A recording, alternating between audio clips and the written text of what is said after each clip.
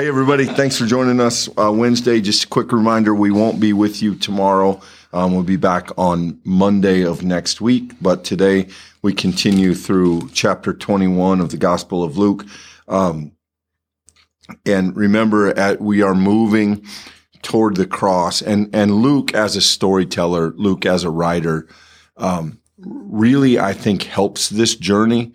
And he does what he does is he sort of slowly ramps up the intensity and some of the language as we move toward the culmination of Easter week, Holy Week that we call it.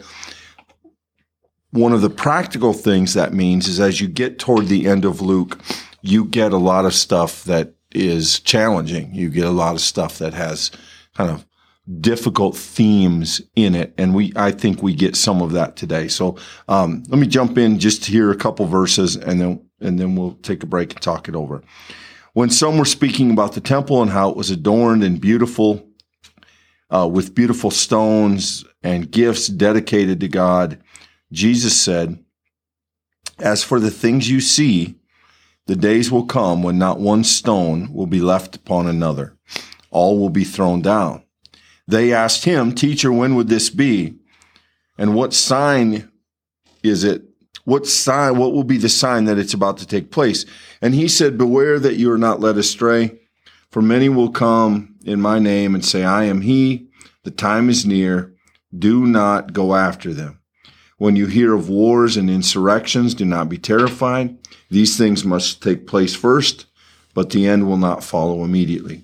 Then he said to them, "Nation will rise against nation, kingdom against kingdom. There will be great earthquakes in various places, famines and plagues. There will be dreadful portents and great signs in the heavens. But before all this occurs, they will arrest you and persecute you. They will hand you over to synagogues and prisons. You will be brought before the kings and governors because of my name. This will give you an opportunity to testify.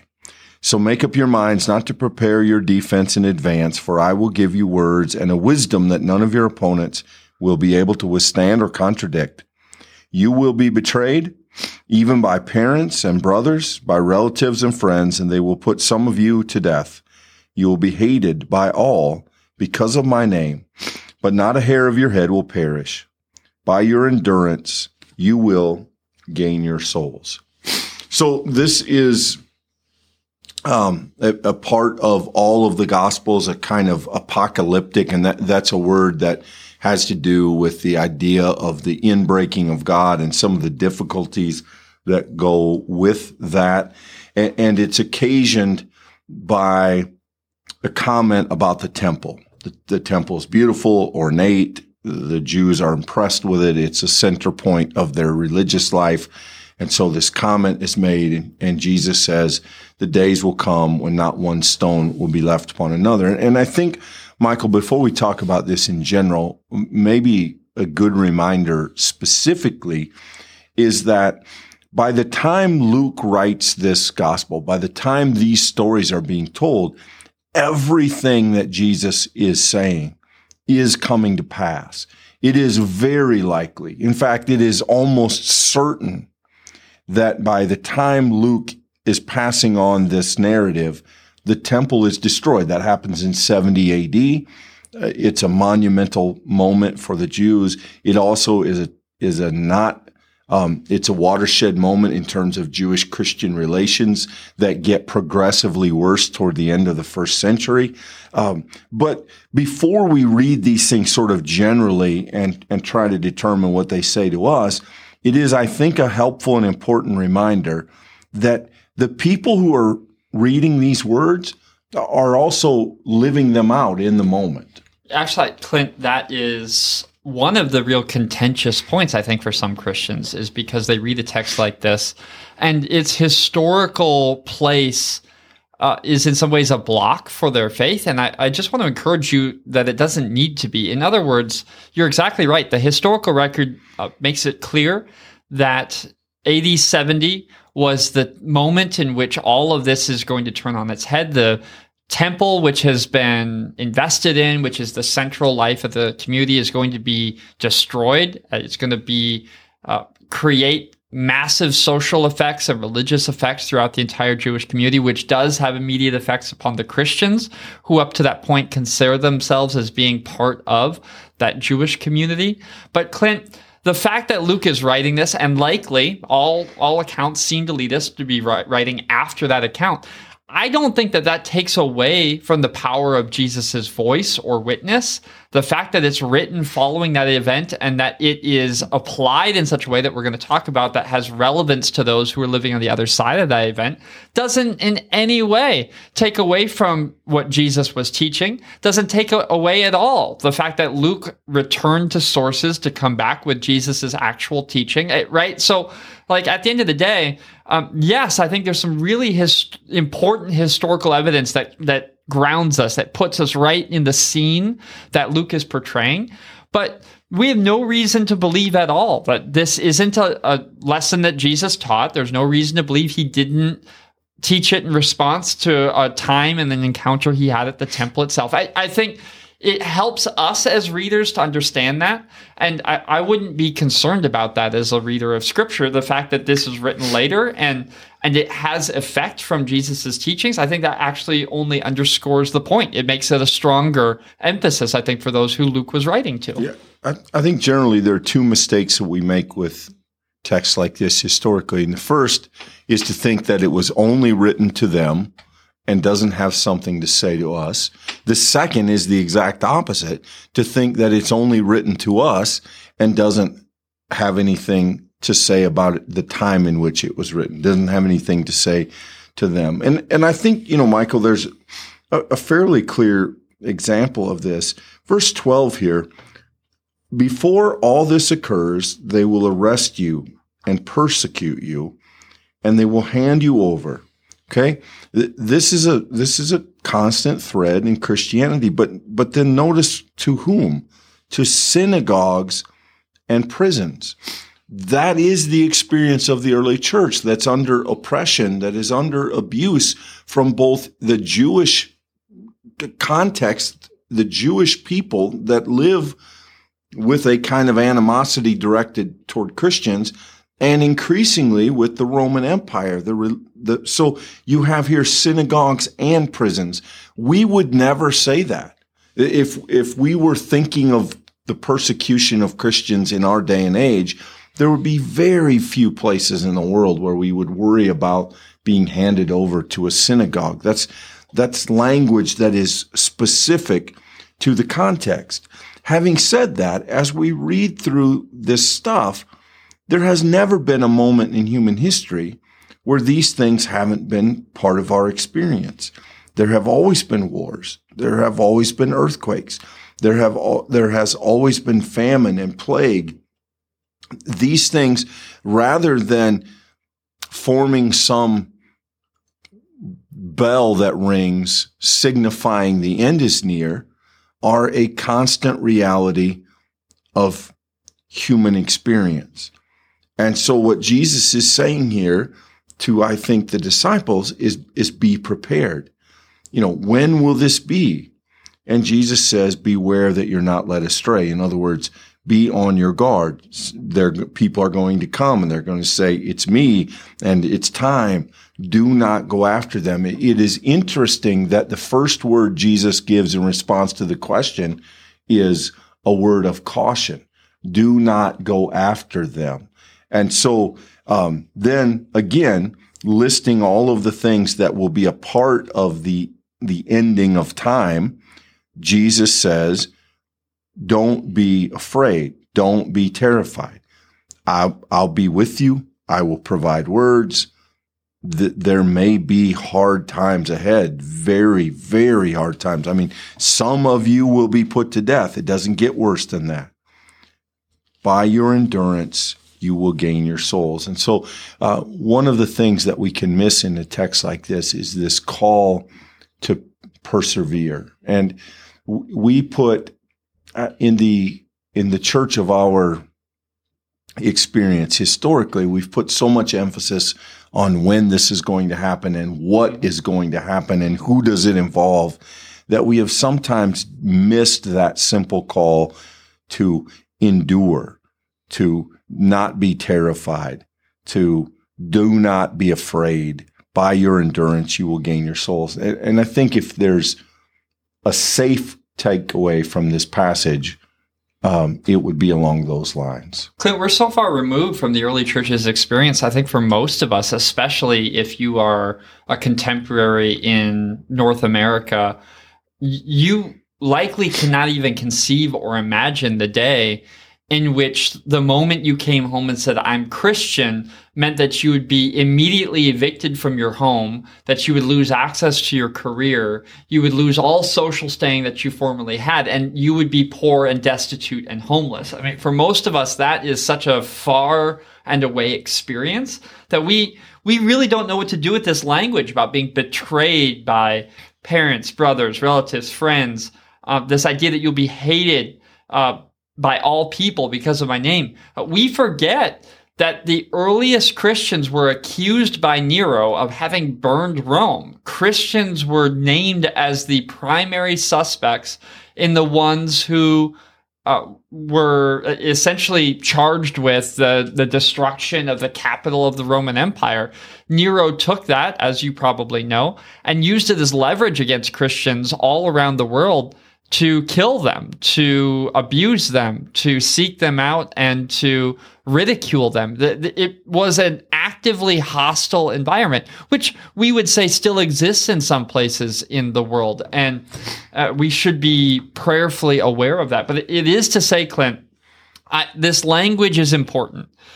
Specifically, you will be hated by all because of my name. If we make the mistake of going to one of those polls that you had cautioned of, and we said that this text is all about us, and we forgot it was about the earliest Christians, we might be tempted to think that that becomes justification for Christians to set out to make people hate us. It might to us become a kind of rationale to say, well, we should be caustic. We should go seek to rabble rouse. We should go find places where we can disrupt and anger because, look, Jesus says you'll be hated. But if you put this in context, Clint, if you remember the earlier Christians, if you balance it, then you'll remember they didn't seek out that hatred. It came upon them.